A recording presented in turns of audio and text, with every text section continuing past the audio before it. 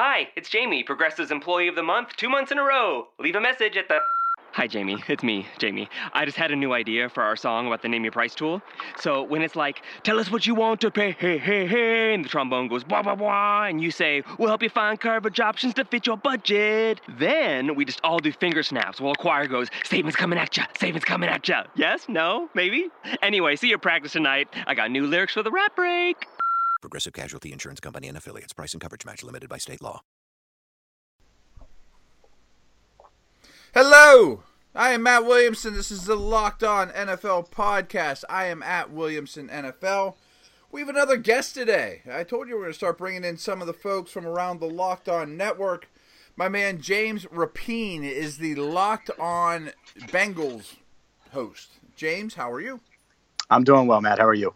I am terrific. I want to tell my listeners, and I guess this affects you slightly, that I just got word that I'm going to be hosting a daily Steelers broadcast from 4:30 to 6 here locally down at the Steeler facility, 4 days a week. So that's another of the many things I've been doing. So we'll be talking Bengals, I'm sure, a fair amount, and a lot of AFC North talk. So what's the latest topics in Bengal land right now? I mean, it's no doubt the whole Vontaze Burfict suspension. Oh, yeah. Obviously, he's been suspended for 5 games for a hit that took place in week 2 of the preseason. And the Bengals are sticking by Burfict, and his appeal was today. He had that via phone, so we're just kind of waiting to see how that shakes out. So what was your opinion on the hit? Was it deserving? I thought that it might not have been necessary. I don't know if he necessarily needed to hit the Kansas City Chiefs fullback as hard as he did. But I don't know if it was dirty. And I've looked at it from a variety of angles. It was a shoulder to me.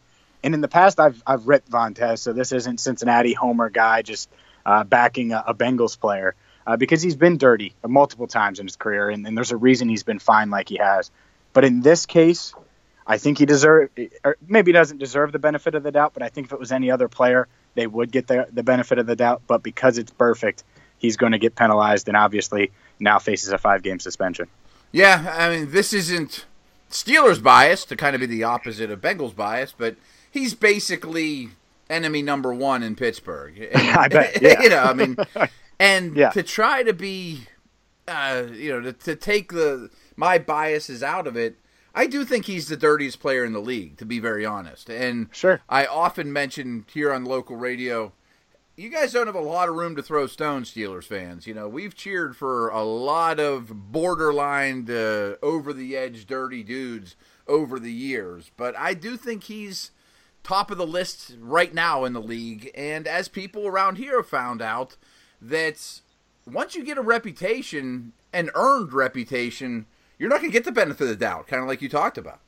Yeah, exactly. And that's the thing. You mentioned, and this is an example. You remember when James Harrison was considered one of the dirtiest players in football? Or by the time Hines he got Ward, here, as wide receivers go, and sure. Yeah, by the time Harrison got here in Cincinnati, no one even considered him dirty because he had changed that reputation.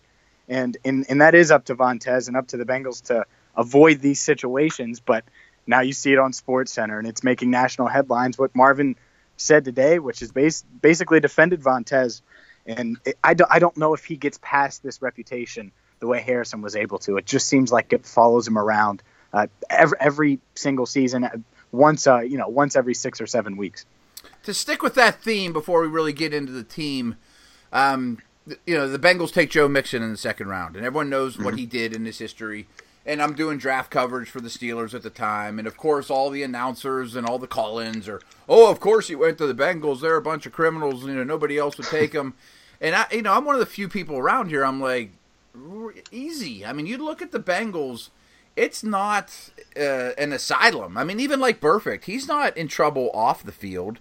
Not at all. Yeah, I mean, Pac-Man Jones certainly has a history. I mean, there's no doubt about that. But I don't know that they're much worse than the average team in terms of taking character risks. I mean, they're certainly not as bad as Dallas. Yeah, I would agree with that. And I think it is, when people nationally, or the average NFL fan thinks of the Bengals, they do think of Adam Jones. Sure. And then I think they think of Vontaze Burfict. And they see the dirty play on the field, And then you see terms like thug and stuff like that. But you're right. He hasn't gotten in trouble off the field. Here locally, we're in the locker room every week. It's A.J. Green. It's Andy Dalton. It's players like that. Those are the guys that might not have the star power nationally, but those are the leaders of the locker room, the guys that you kind of, when you think of the Bengals here locally, think of. And so, to me, yeah, I get the national reaction to Joe Mixon. Oh, man, what's he going to do in a locker room with Adam Jones? But he's also in a locker room with Andy Dalton and A.J. Green and established stars that have certainly carved out being good guys on and off the field. Yeah, no question about it. I mean, that's a great way of looking at it. I want to take, James, I want to take a pause for the cause here real quick. We are brought to you by MyBookie, and they're kind of new to the Locked On Network. We're thrilled to have them on board. It's a perfect fit with us because, I mean, pretty much, ever since I started this podcast, many of you guys are asking me, who do you got this week? Steelers or Bengals? Or who should I start in my fantasy league? This guy or this dude? So they're always asking all these questions. Well, I mean, let me tell you this. When you're betting, it's just as important as to, where you're betting as to who you're betting on. So that's why I always tell you guys now, go to mybookie.ag. MyBookie has been in this business for years, and their rep is rock solid. They do 100% cash bonuses. So off the bat, you're making money for doing nothing, which that's what you really got to be paying attention here for. And they have the fastest payouts. Seriously, it's just 2 business days. So you're gonna win. Lay down some cash and win big today. I would only recommend a service to my listeners that's been good to me, and that's why I'm urging you to make your way to MyBookie. They win, you pay, or you win, they pay, other way around. They have in-game live betting, which I think is awesome. If you know your team really well, if you know your Bengals team really well, and you're watching that first quarter and you're like, man, they don't have it today, and it's still 0-0, you go put a bet in and bet against them, or vice versa. They have the most rewarding player perks in the business and an all-new mobile site that makes wagering on the go a breeze. So here's what you do. You join now, and MyBookie will match your deposit up to 100% bonus. Guys, that's free money. I mean, that's the best deal in town. You have to use my promo code, though, LONFL, as in Locked On NFL. That activates the offer. So visit mybookie.ag today, and they will match your deposit up to 100% bonus. You play, you win, you get paid. So that's what's going on with MyBookie, and let's get back to the Bengals.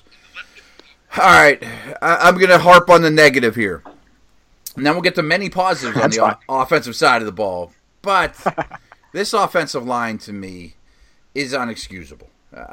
Just their method of attacking it to let Whitworth and Zeitler go. And I know that people will say, well, they drafted, their top 2 picks were, both offensive linemen. But, dude, that was 3 drafts ago. I mean, that's where my problem lies here, is not that they let those 2 go, but if they knew from day one they were going to let 2 of their best 2 offensive linemen go, then you got to do more than draft 2 years ago your first 2 picks offensive linemen. Yeah, I agree, and that's why it was so devastating. We knew Kevin Zeitler was gone, like it was just a foregone conclusion. Sure. But it seemed like they were going to do whatever it took to keep Andrew Whitworth here. And then they let him hit free agency, and then he left. And that's the risk, is they let a guy like that, a team leader like that, leave. And honestly, for everything that was made about the offensive line struggles last year, and even going into this year, I think it's going to come down to just one guy, and it's Cedric Ogbuehi. And he's a former first-round pick in 2015, played right tackle last year, lost his job midway through the year to Eric Winston at times, was awful. I mean, Cedric Ogbuehi was just awful last season. This year he's been a little bit better, and he moved to left tackle, but he's certainly no Andrew Whitworth. And what they're having to do, Matt, is chip and help him. And that's not what you envisioned when you picked the guy in the first round. So you don't want Tyler Eifert doing that. No, right. Heck no. And that's the thing, is you're sending help to help a first-round lineman. So it definitely feels like the word bust hasn't been used yet. Feels like he's a bust. It feels like he might be a role player this year, might be the starter at left tackle, simply because they don't have anybody else. And then that might be it. They might have to draft someone or sign a free agent, which would sound silly considering they could have just kept Whitworth and spent money on him. Sure, and I understand he's up in age, but boy, he's been a fixture for a long time. And even the last couple off seasons, I've been critical of the Bengals at the center position. Because even when their line was good, I thought they're a center away from it being great. And they've just kind of coasted on that. You're right. And it's funny, last year, going into the 2016 season, that was the talk here in Cincinnati was, man, if they just had someone not named Russell Bodine playing center, sure, then they would be amazing on the offensive line. And instead, now he's their second best offensive lineman heading into this year, at least on paper. So that's says why a lot. It's scary. Yeah, he went from the liability going into last year to the second most experienced and potentially the second best lineman. So you're right. This line, it's funny. I think, and I talked about this after the draft, if they would have kept Andrew Whitworth around, would people look at them completely different? Because I would look at them a lot differently.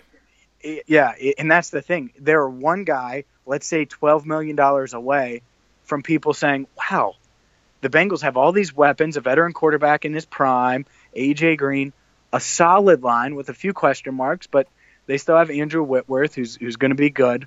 They have a shot.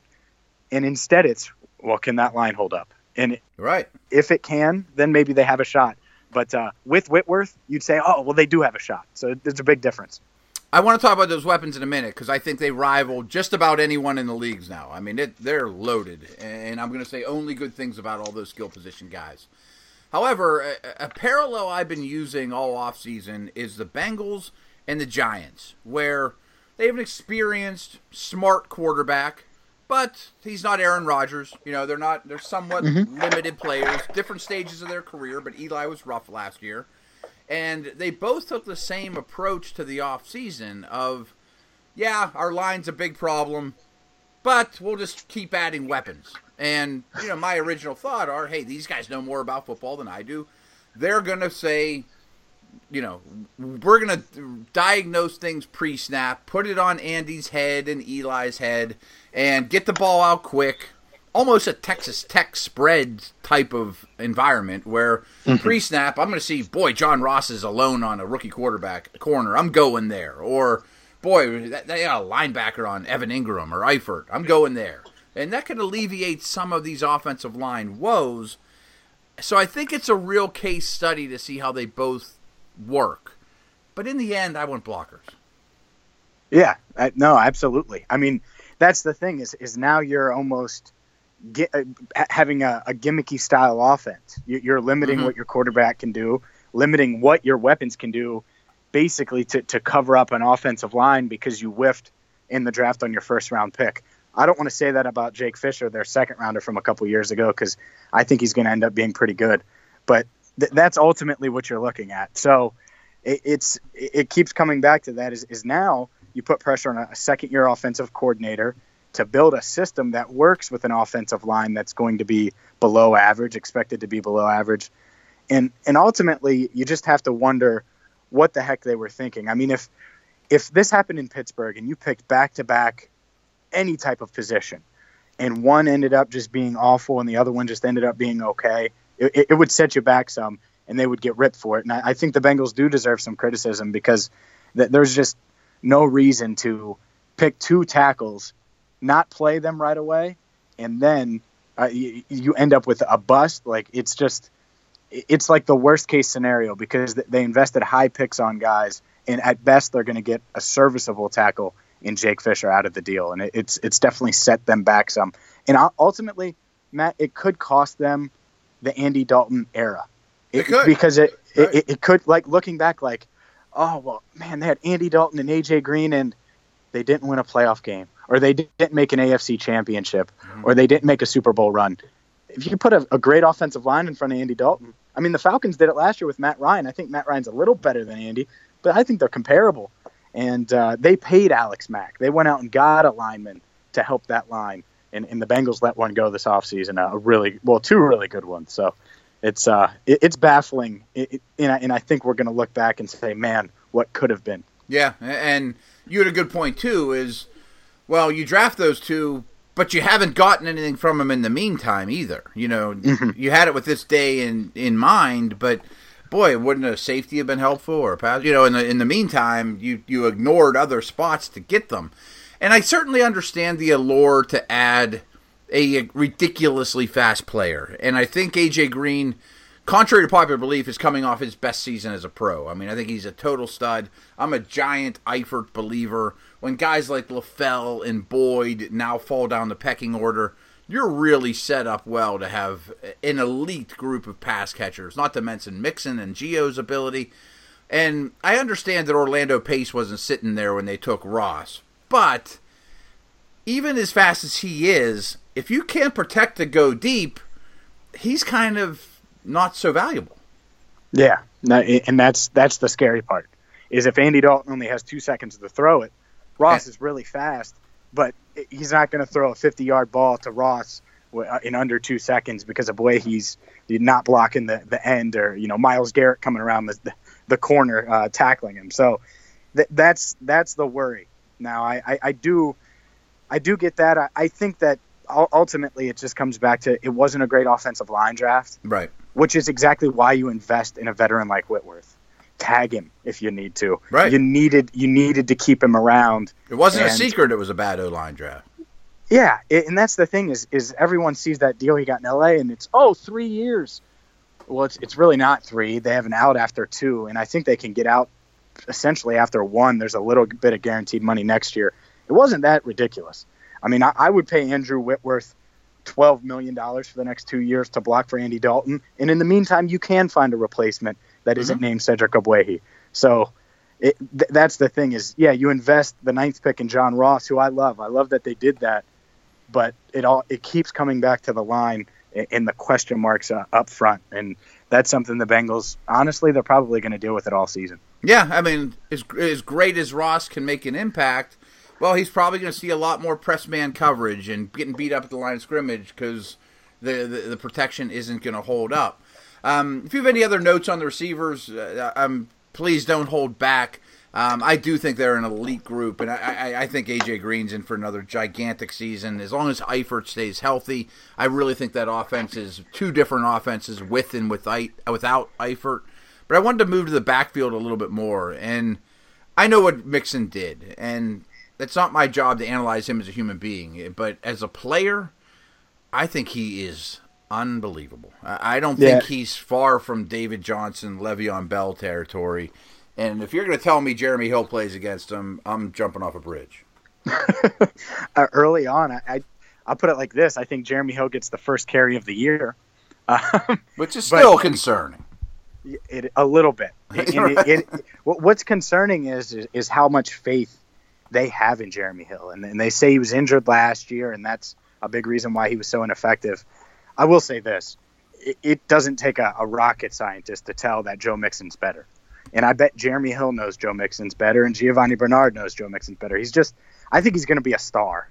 The way he carries the ball, the way he can split out, you can motion him out, and he's 230 pounds. He's faster than Gio, just as elusive almost, and he's bigger than Jeremy Hill.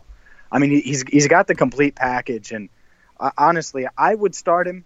I'm not a football coach. They know more than I do, obviously, but he's a big reason why I think this team, even with the offensive line issues, could make a playoff run, is because Andy Dalton's never had a running back like Joe Mixon. He could do it all. Giovanni Bernard becomes a compliment, and that's a heck of a compliment to have. So I think they're going to have to lean on the run game this year more so than before, and they have a guy that can do it and is certainly, I think, built and ready to handle the load. So the sky's the limit for Joe Mixon as long as he can keep his head on straight off the field, I think. Yeah, I mean, I think he's going to be a total star. And much like yourself, there's a lot of other stars on the Locked On Network. I urge all of you out there listening to check that out. We're going to take a quick break, and then we're going to come back and talk defense. All right. First of all, what is your Twitter account? I forgot to ask you about that before, James. It's at James Rapien. So that's easy. I think they can handle that. All right.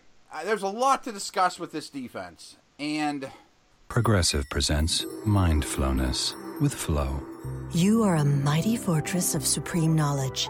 Progressive Direct has not only revealed their rates, but those of their competitors.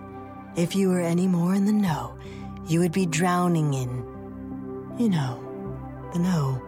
Compare Progressive Direct rates with competitors' rates, because knowledge is power. Visit Progressive.com. Progressive Casualty Insurance Company and Affiliates. Comparison rates not available in all states or situations. Prices vary based on how you buy. I like it. I think it's middle of the road. I've always said Geno Atkins is the straw that stirs the drink. He's a special player. But I have concerns on this side of the ball too. I mean, we're facing safety injuries. I'm pretty excited about the corner group, and they get an extra first-round pick this year in William Jackson returning. Burfict's suspension looms big. I like some of these young pass rushers they drafted. And overall, I think Cincinnati had a great draft, even though they didn't get a guard or a center. Or, that would have been nice too. But give me your thoughts on the defense front to back. I think they're certainly more athletic. They're younger. They're faster. Mm-hmm. Vontaze Burfict, pending suspension, looks the best I've seen him. He had a play the other day against the Redskins where he read the play perfectly, planted, sprinted to the ball like a defensive back almost would, picks it off and takes it to the house. And it's like, uh-oh, like Burfict is here. And then later that night, obviously the suspension gets announced. So he looks to be in the best shape of his career. And they have Nick Vigil and Kevin Minner, who they signed in the offseason. Nick Vigil's a second-year player. I really like Vigil. That they drafted. I don't think people realize how athletic that guy is. He is. He's really athletic. And they've been missing that because, Matt, they've invested in so many linebackers just past their prime, whether it's like a Carlos Dansby type. Right. And Dansby's okay, but they needed some more athleticism. So I think their linebackers are faster, but they do need Burfict out there. Geno Atkins, you're right. Geno Atkins is the man up front on that defensive line. And Carlos Dunlap is pretty consistent, not a star, does take some plays off, but their best pass rusher. So now it's just a matter of getting some more pass rush, I think, up front. And they drafted a few guys in Carl Lawson and Jordan Willis that appear to have added that this preseason. We'll see what happens when real games start. And then they traded for Chris I was shocked Smith. they got those two dudes. I mean, I was shocked they lasted as long, and I thought that worked out really well for Cincinnati. Agreed. Yeah, I think as far as the draft goes, I thought they did a really good job at getting value where it was. I mean, Mixon to me is, obviously we know why he fell, but he was a top 10 talent, and he fell to 48, and they traded down and still got him. And then you get Willis and Lawson, guys that were projected probably second, third round type players, and they've impressed every step of the way here this preseason. So that's the biggest thing, is the pass rush, athleticism at linebacker. I think those are the two changes that you'll see on this team that they were kind of lacking at last year. The cornerbacks, I think they're deep at corner. I don't know who the true number one corner is. Adam Jones is probably still the one. Dre Kirkpatrick got signed to a big extension this offseason, 5 years, $52.5 million. He's good. I would think they're hoping William Jackson will be. Correct. And I think that's an ideal situation. Yeah. And I think this year, I think Adam Jones will be the guy that plays a lot. But William Jackson's played really well this preseason, played with the ones a significant amount. So they have, and you're right about his ceiling. I think he's clearly the one in waiting for paying Dre Kirkpatrick.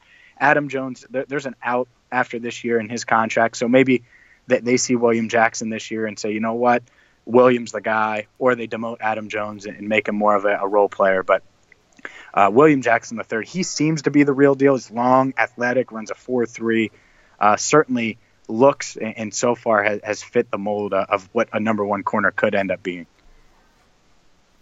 Does the safety situation worry you, especially currently with some injuries?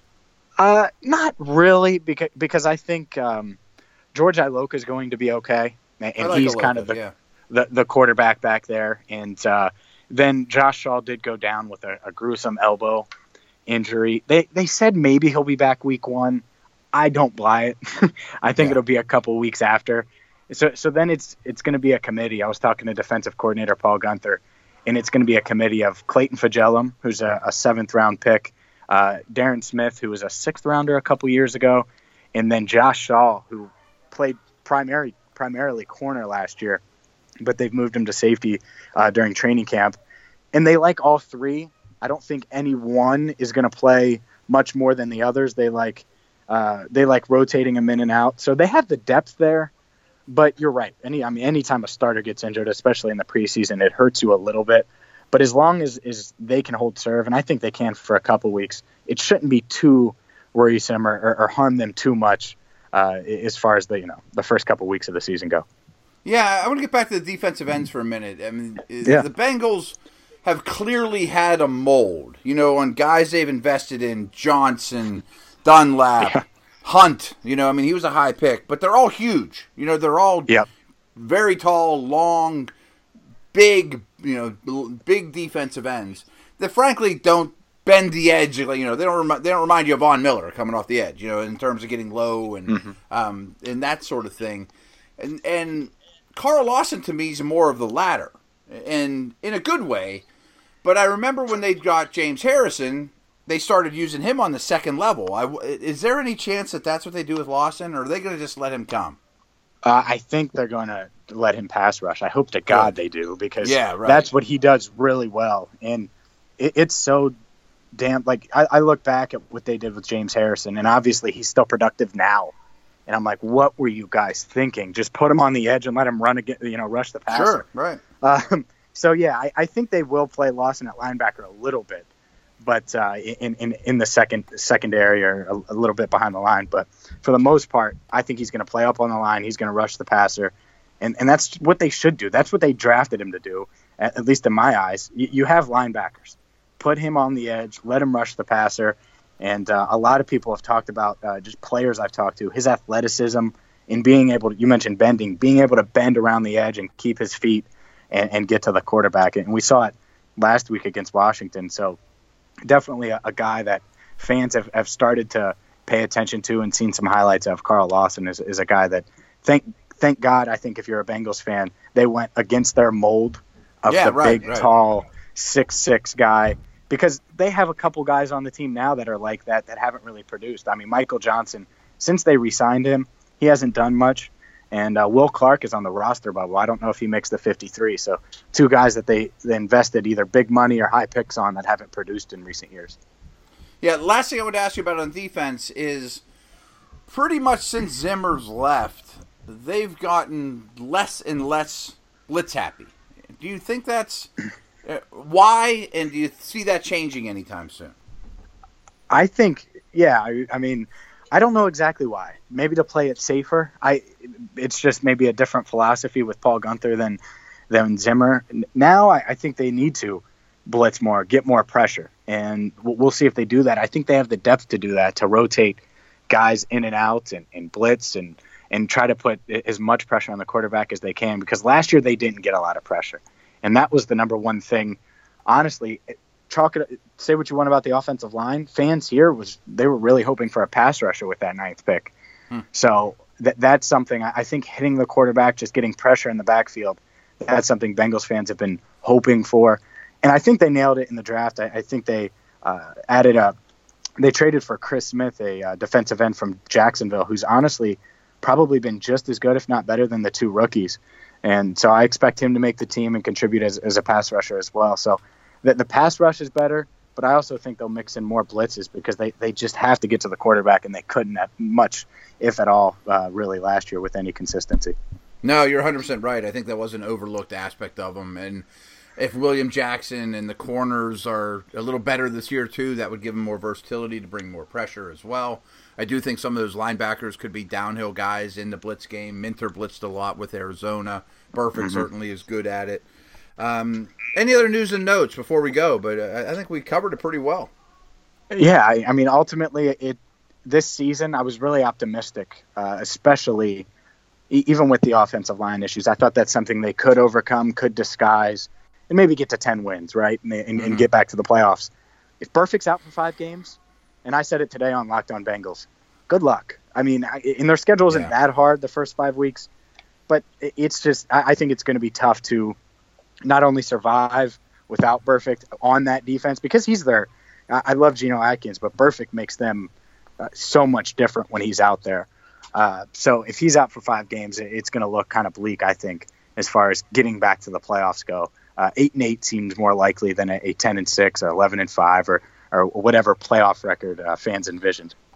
All right, last thing when you go along those lines is I think the gap from Cincinnati to Pittsburgh now is pretty large, to be very honest with you. I mean, I think Pittsburgh is more, and maybe that more than anyone other than the Patriots, is the easiest division winner to pick in the league. But let's say that Cincinnati does go 7-9, 8-8. What happens to Marvin? Yeah, I mean that's the question that'll linger if they start to struggle, especially early on. Well, there were rumblings last year of Marvin potentially walking away, and I wonder how real those were. And I don't think they were completely just came out of thin air. I think they came from somewhere. I think they were at least semi-legitimate.